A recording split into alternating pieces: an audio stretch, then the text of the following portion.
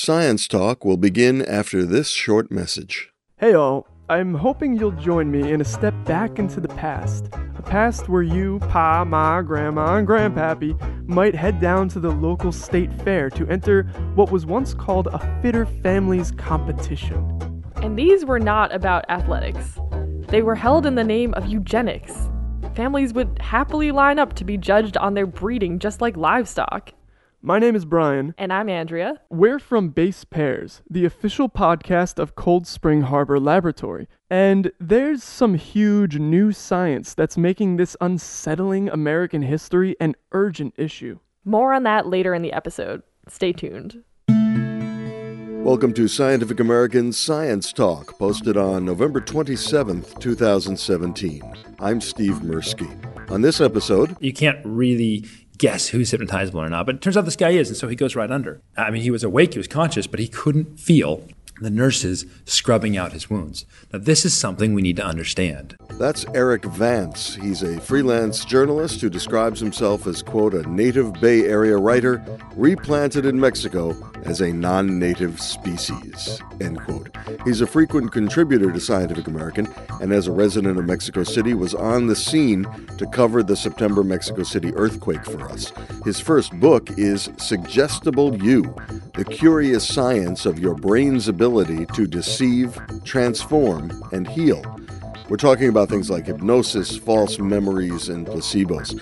We were both at a recent conference and discussed the book. Give us the general outline of what you're dealing with in the book. And I do understand that there's a personal aspect to where you come from this subject from. Absolutely. Well, thanks. I mean, I think this is a topic that really resonates with a lot of different people. And the book is called Suggestible You, and the premise is that we are all suggestible, gullible, malleable creatures, and that's really underlines who we are. And I wanted to write a book that explored all the different ways that sometimes what we think is true and what we truly believe is true isn't true.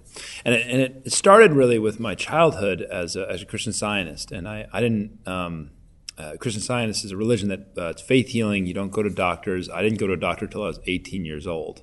And I eventually got into science, and then after that, science writing. But I maintained this curiosity about the things I had seen in my faith healing community growing up. And I always wondered what drove the healings that I saw. And I think that's important to realize, is that whether you're talking about homeopathy or traditional Chinese medicine or faith healing or any of these sort of the treatments and the alternative medicine that I talk about in the book, these people aren't crazy. They're doing these things because they work, because they make their lives better. Or they appear to work. And certainly enough to create a burning curiosity in me as to exactly what's going on. And that's really what kicked this all off. And it turns out there's actually a couple other former Christian Scientists in this field, that the scientists that are working on this also, and they have the same questions I did, which is that they've glimpsed some of these things, and that you can't help but wonder what's going on. And that led me down kind of a rabbit hole that lasted for about 5 years as I saw sort of the connections between all these things. And the connections in my mind is really its suggestibility and its expectation. And that's at the heart of my book, is your brain is, at its core, it's a prediction machine. And this is something that, artificial intelligence people have been saying for a long time. And everything it does all day long is creating predictions to make life easier and to use the past to apply to the present in order to predict what's about to happen. Right. We don't even need the past. I know maybe I'm hardwired for it, or I have not personally experienced falling off a cliff. Right. But I know to try not to do it. Yeah, my 1-year-old baby has not gotten that lesson, so I think that's also an experience kind of thing, because he just crawls off whatever he sees. But this is what our brain does, and and in the process of doing that, it's an expectation generator. It creates these expectations, and what's interesting about them is when your expectation and reality don't match, sometimes the brain will step in and make expectation reality.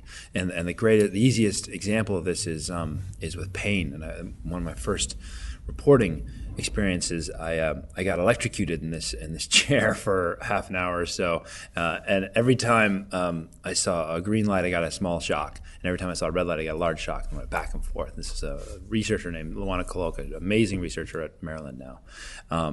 And I got to the point where that red light would go off, and I'd be like, oh my God. I mean, it was a strong shock. My foot would twitch. On the last round, it felt like maybe the green one had been turned up a tiny bit, but it was like a harder pinch, but not that much. And she came in and she said, nice job. On that last round, we gave you the big one every time. But depending on which color you saw, you felt it differently. I felt it less, and my foot didn't twitch. I mean, it wasn't that I was reporting feeling it less. Like, I really felt less pain. And it's because I created expectations for what green and red meant. And when expectation didn't meet reality, my brain stepped in and released drugs in order to bring down that pain so it fit what they expected, or at least close to what it expected. And that's what's at the heart of a lot of these placebo effects. It's your brain trying to get expectations to meet reality. I think of the brain as sort of a bureaucrat. He's got paperwork to fill out. He doesn't care what happened. He just wants to make sure the paperwork fits. Exactly. Placebo effect can be so powerful that some patients know that they're being given not in a trial, in actual treatments. They know it's not a real drug, but it's going to make them feel better anyway. This is one of the most fascinating parts of the book, and there's a lot of fascinating parts in this. It's such a wonderful rabbit hole, and I recommend going down it.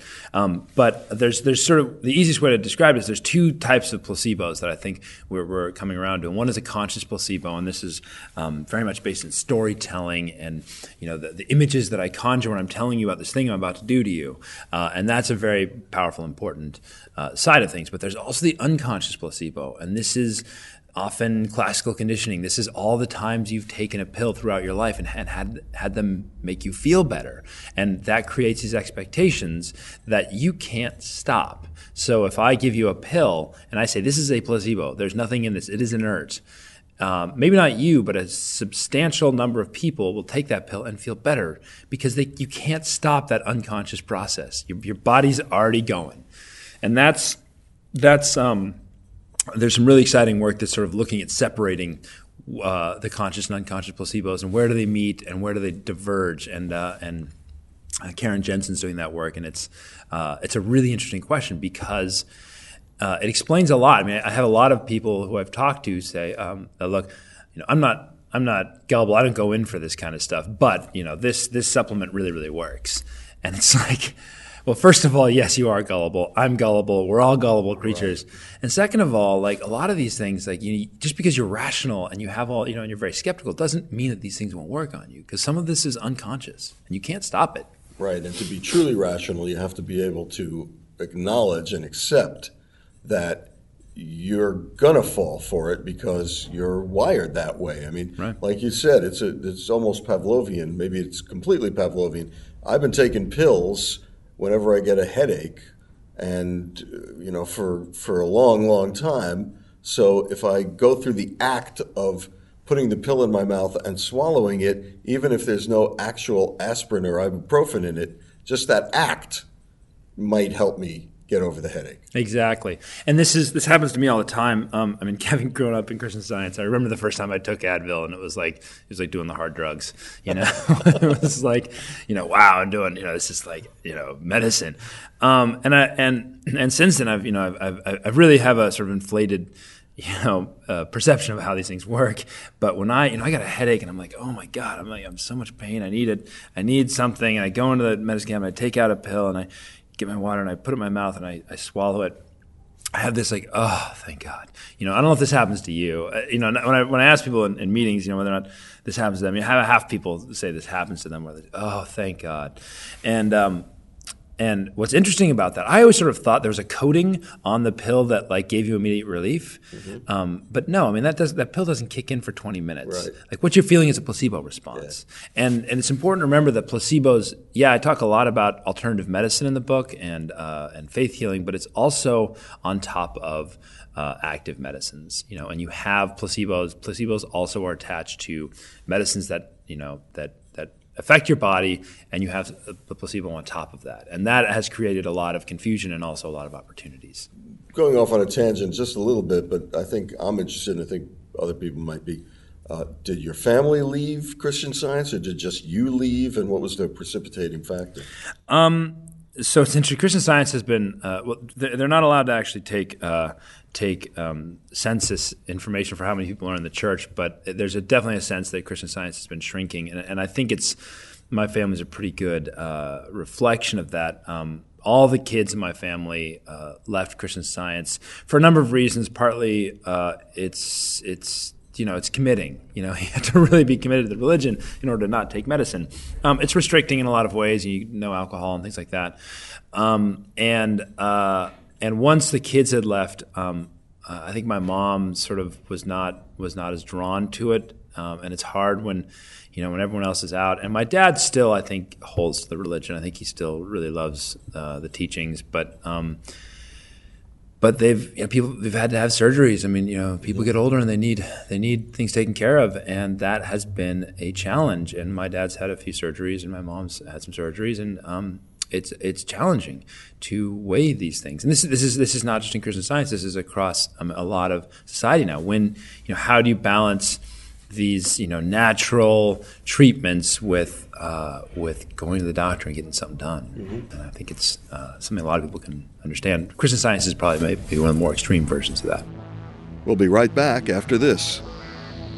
Hi, Brian and Andrea here from Base Pairs, the podcast of Cold Spring Harbor Laboratory. And those Fitter Families competitions we were talking about at the top of the show, they were part of a dark time in America when the public became enamored with the pseudoscience of eugenics. Now, with new gene editing tools like CRISPR being used on the human genome, we risk repeating history. Search for Base Pairs wherever you get your podcasts to learn more. Now more with Erik Vance. Let's talk about some of the other things that you discuss in the book, one of which is nocebos as opposed to placebos. So tell us what nocebos are and what's going on there. A placebo means I shall please, and it's when you expect something good to happen to you, and it does, or, it affects your body in a good way. A nocebo means I shall harm, and that's when you expect something bad to happen to you, and indeed it does. And they're fascinating. They're very hard to study. Placebo, in the book I talk a lot about placebo effects on depressed patients and Parkinson's and these different things and pain. And the problem with nocebos is you can't go up to a Parkinson's patient, give them a pill and say, this is going to make your Parkinson's worse. That would just be terrible. And you can't do that with depression. You can't give someone a depression heightening pill. You can do it with pain. And so when you talk about nocebos, really a lot of the work has been focused on pain, kind of like the light experiment I was telling you about where they go turn on the different lights, because it's and people will talk about feeling more pain or feeling less pain, and you can condition people to feel more pain even though they're not getting any more shock. And that's really where a lot of the research has happened, but it's a fascinating, really there's a lot in there that I think we're going to be learning about in the next few years. And one of the things that I took away from that is nocebos, up until now, I think I can say with some confidence that nocebos are more powerful than placebos. They are easier to create. For a placebo, I have to do that training thing where I condition you. For a nocebo, all I have to say is, this is really going to hurt. Brace yourself. This is really going to hurt.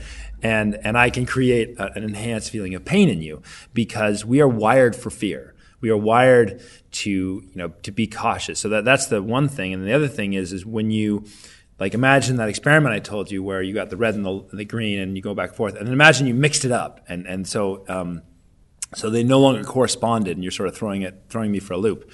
Well, when you do that, what you see is the placebo effect disappears. Mm-hmm. But if you have a nocebo effect, that continues much longer because we remember the fear of more pain more than we remember relief from, or less pain. And so these things are very, very powerful, and they're very, they're very hard to shake. So the question is, how does this apply to other elements of our life? And a lot of people have looked at diseases that don't seem to have an obvious mechanism, and is there a nocebo content? Fibromyalgia or neuralgia. I mean, people talk about being sensitive to electromagnetic fields and what is it, wind turbine syndrome.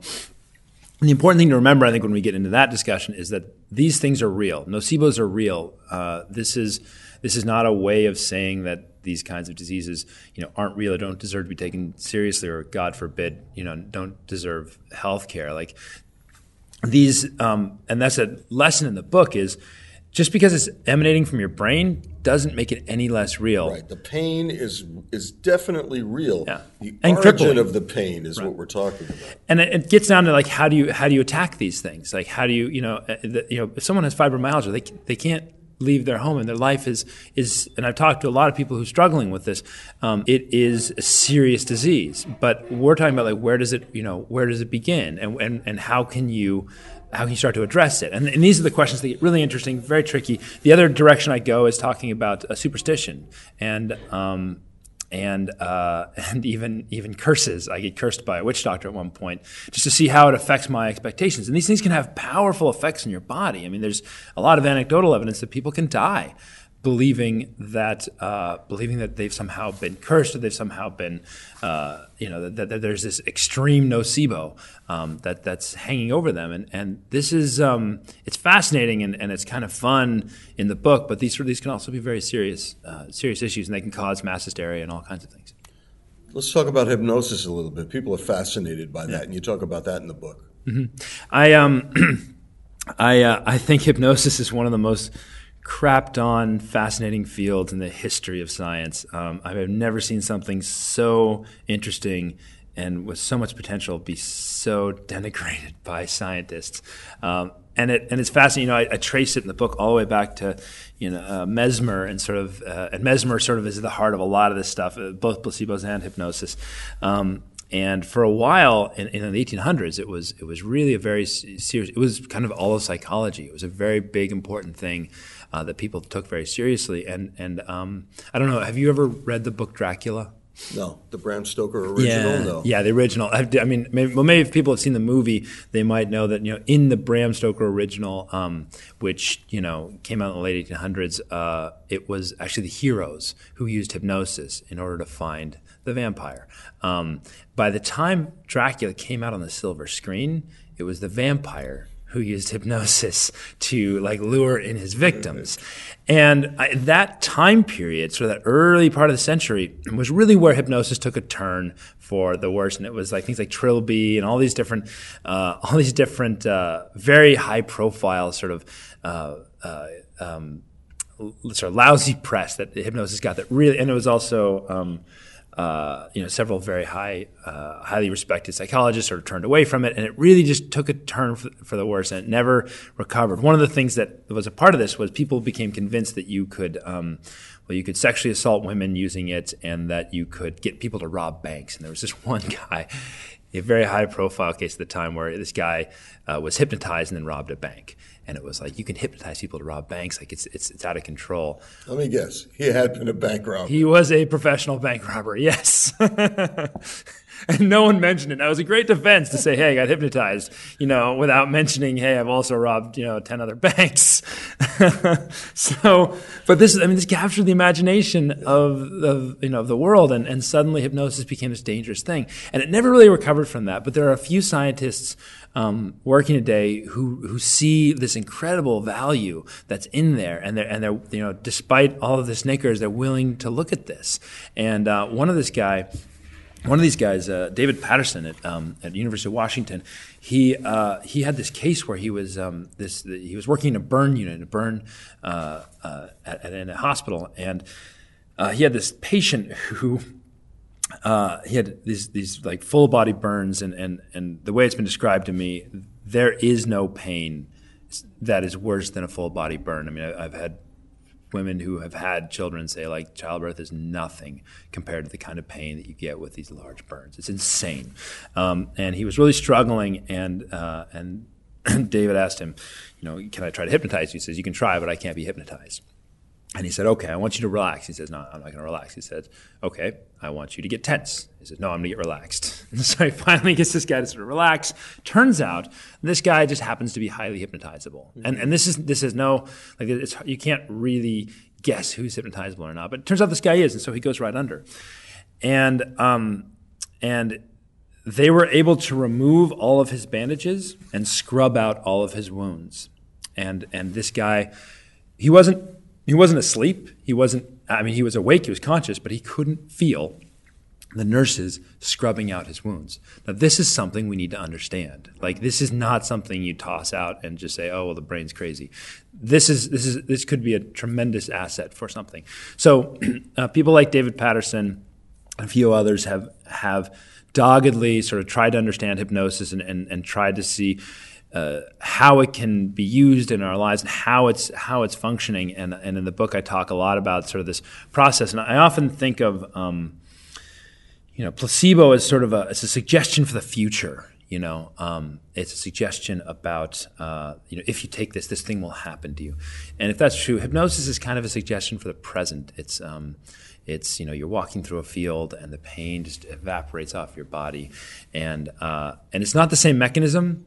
There's a lot of things that are different between the two things, but there is that thematic connection. I've seen a lot of medical situations. I've watched surgeries. I watched them take blood out of my arm. It doesn't bother me at all. I was visiting a friend in a burn ward, and I almost passed out. Yeah. I had to go outside and sit and get fresh air for a while before I could come back in and sit with him and talk to him. As he blithely talked about what was going on with him and the grafts that he would be getting, and I was looking at his exposed skin, and it's incredibly intense. We think about morphine as something you can just like give and it'll fix everything, but not everyone actually responds the same to morphine. And a lot of these patients, you give them the maximum amount of morphine, and this doesn't make it any better. And this is what's at the heart of the need to understand hypnosis. Is we need to get away, especially with these kinds of cases, from just dumping morphine. It doesn't work for everybody. Yeah. So let's also talk about the false memories that you talk about in the book. So if placebos are a suggestion for the future and hypnosis is a suggestion for the present, then I see false memories as a suggestion for the past. And this is a way, and this is where I kind of took some liberties, and I took a little chance with the book, because this isn't necessarily connected in the same way that some of the other elements are, but thematically it feels very much the same. And a lot of the scientists who study placebos privately afterwards would tell me, look, I've just been fascinated with false memories and wondering if there's some sort of connection there. And like I said, we are fallible, malleable creatures, and a lot of that has to do with these promises of the future. Well, false memories, you're changing what has already happened. And it turns out that false memories, and this has been written about a lot, it's tremendously easy to take something that you believe is true and tweak it. Because when you're remembering something, you're not actually remembering the thing. You're remembering the last time you remembered it. Some of our best memories tend to be things you haven't thought of in a long time. And I have a vivid memory of I start the book off with the healing that I had in Christian Science as a young baby. And I have a vivid memory of what that night was like when I was sort of passing away, and I had this this very dramatic healing. I obviously don't remember the real thing. First of all, I remember seeing myself there, which isn't necessarily an indication that it's not true memory, but I remember seeing myself. And second of all, like, the wallpaper's wrong, all the furniture's wrong, and let's be honest, I was a baby. Like, there's no way I remember this stuff, but it's I could tell you all the details in that room. And this is the way memory is. Memory fills in blanks. And you can use that. And I talk a lot about Elizabeth Loftus, who's a scientist who has really pioneered this field. And she's sort of been able to input all these memories, my favorite of which is during this sort of memory wars, she did this study where she was able to convince people that they met Bugs Bunny at Disney World, and these rich memories of meeting Bugs Bunny, shaking his hand, he gave him a lollipop or whatever you have. Well, Bugs Bunny's not at Disney World. he's Warner Brothers, two different companies. Right. He can't be there. And that was sort of her way of saying, these really are fake memories. These can't be real. Right. And it does, though. There, in the book, I profile some people. A woman who had some terrible, had a memory come to her through hypnosis that a terrible injustice had been done to her when she was much younger, and she lived with that, and then she realized later on that it was actually a false memory. So she didn't have the memory, and then she did have the memory, and then she realized it was a false memory. It's a very confusing thing to try and grapple with, and there are people in prison right now because of false memories. There are people who are suffering, who've been estranged from their families. And it comes down to hypnosis a little bit. Hypnosis is a wonderful tool, and it's important for pain relief and a lot of things, but it's not a tool for accessing memories. You really want to keep those things separate. Am I right in remembering that there have been studies where researchers have been able to implant the equivalent of a false memory into mice? Yes. Yeah, there's a really great study looking at and some of the neurobiologists involved in that in being able to implant memories, and because one of the goals in some of this research is trying to separate false memories from real memories, and this was some from regular conditioning. Right. And then also, can we remove memories?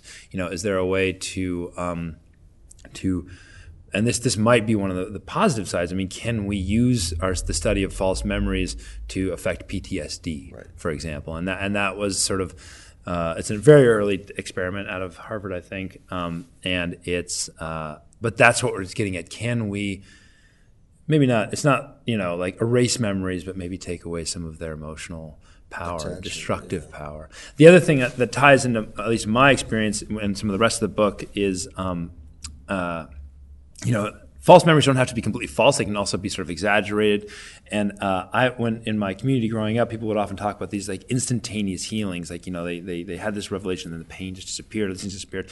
Oftentimes in my experience, it's usually not instantaneous. It's sort of a process. But when you remember it as instantaneous. You remember it as being this because we like to create narratives that make sense and are more dramatic. And this is throughout false memories. We see that they lean towards more dramatic. I tried this pill and immediately I felt better. And what that does, in addition to making you buy the pill again, it also creates more expectation for the future. So the next time you take that, you will be, you are primed to have even more healing. So there are some interesting connections with other chapters in the book.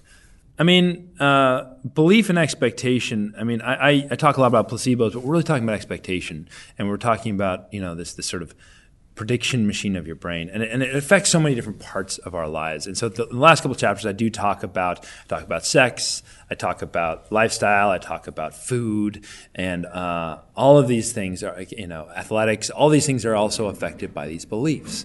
My favorite thing is, when Viagra was first being tested. Of course, I talk a lot about stuff that does not beat the placebo, and this is very fascinating. Well, of course, Viagra did beat the placebo. It's an effective drug, and you look at, the rates would be like, 40%, and with Viagra, and then 25 or 30% with, the placebo, and it's like, okay, well, it works. But what you never think about is, who are those 25, 30% people? And some of these people have serious, diseases that make it impossible for them to get an erection, and yet, And that when you actually break down that placebo data, there were people. It wasn't just the lighter cases. There were also some very serious cases who were able to have sex again because they've been given a placebo pill. And while it wasn't as effective as a Viagra, you do have to wonder what's happening with some of those people. And this pops up in a lot of different ways. Like if you give someone an MIT pen, they tend to do better on tests than if you give them a regular pen. There's a lot of different. You mean like a Harvard pen? Right. Yeah, Harvard Vance. Don't help at all. And so there's all these different ways of suggestion. Your brain is constantly looking to see what's going on and how it should be responding to what's about to happen. And there's all these ways that you can sort of tweak it. There's famous wine studies, they call them marketing placebos, where you taste a wine that's more expensive and it tastes better. And we often laugh at people like that, like, oh, look how silly they are. But there's a distinct possibility that it actually does taste better, that the price of the wine actually affects the way you experience the flavor. And that's something to be taken seriously, I think. This is not nothing. Right, so when you're selling something, you might want to sell it for $15 rather than $10 because the user may have a more positive experience having purchased it at 15 rather than 10. That is completely reasonable. I think we're not. I'm very curious to see where this research goes. But everyone always talks about Coke and Pepsi. And Pepsi regularly wins taste tests when they're blind, and Coke regularly wins taste tests when they're not blind. And it's silly for us to think that we're just that the people are lying or saying what they want to expect. It's possible that Coke really does taste better when you know what it is. I'll be back in a moment. Hey all, Brian here from Cold Spring Harbor Laboratory. And I'm Andrea. Base Pairs is the podcast about the power of genetic information. And with that power comes responsibility. In our newest episode, we speak with experts like Jennifer Doudna, co-creator of the revolutionary gene editing tool, to find out how to avoid the unscientific traps that gave rise to the American eugenics movement. Find us on Apple Podcasts, Stitcher, SoundCloud, Google Play, and wherever else you get your podcasts.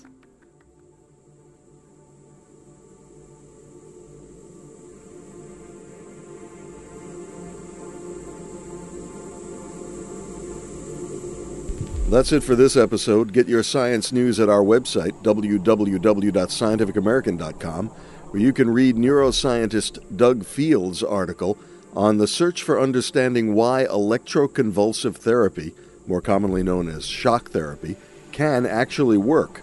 And follow us on Twitter, where you'll get a tweet whenever a new item hits the website. Our Twitter name is @SciAm. For Scientific American Science Talk, I'm Steve Mirsky. Thanks for clicking on us.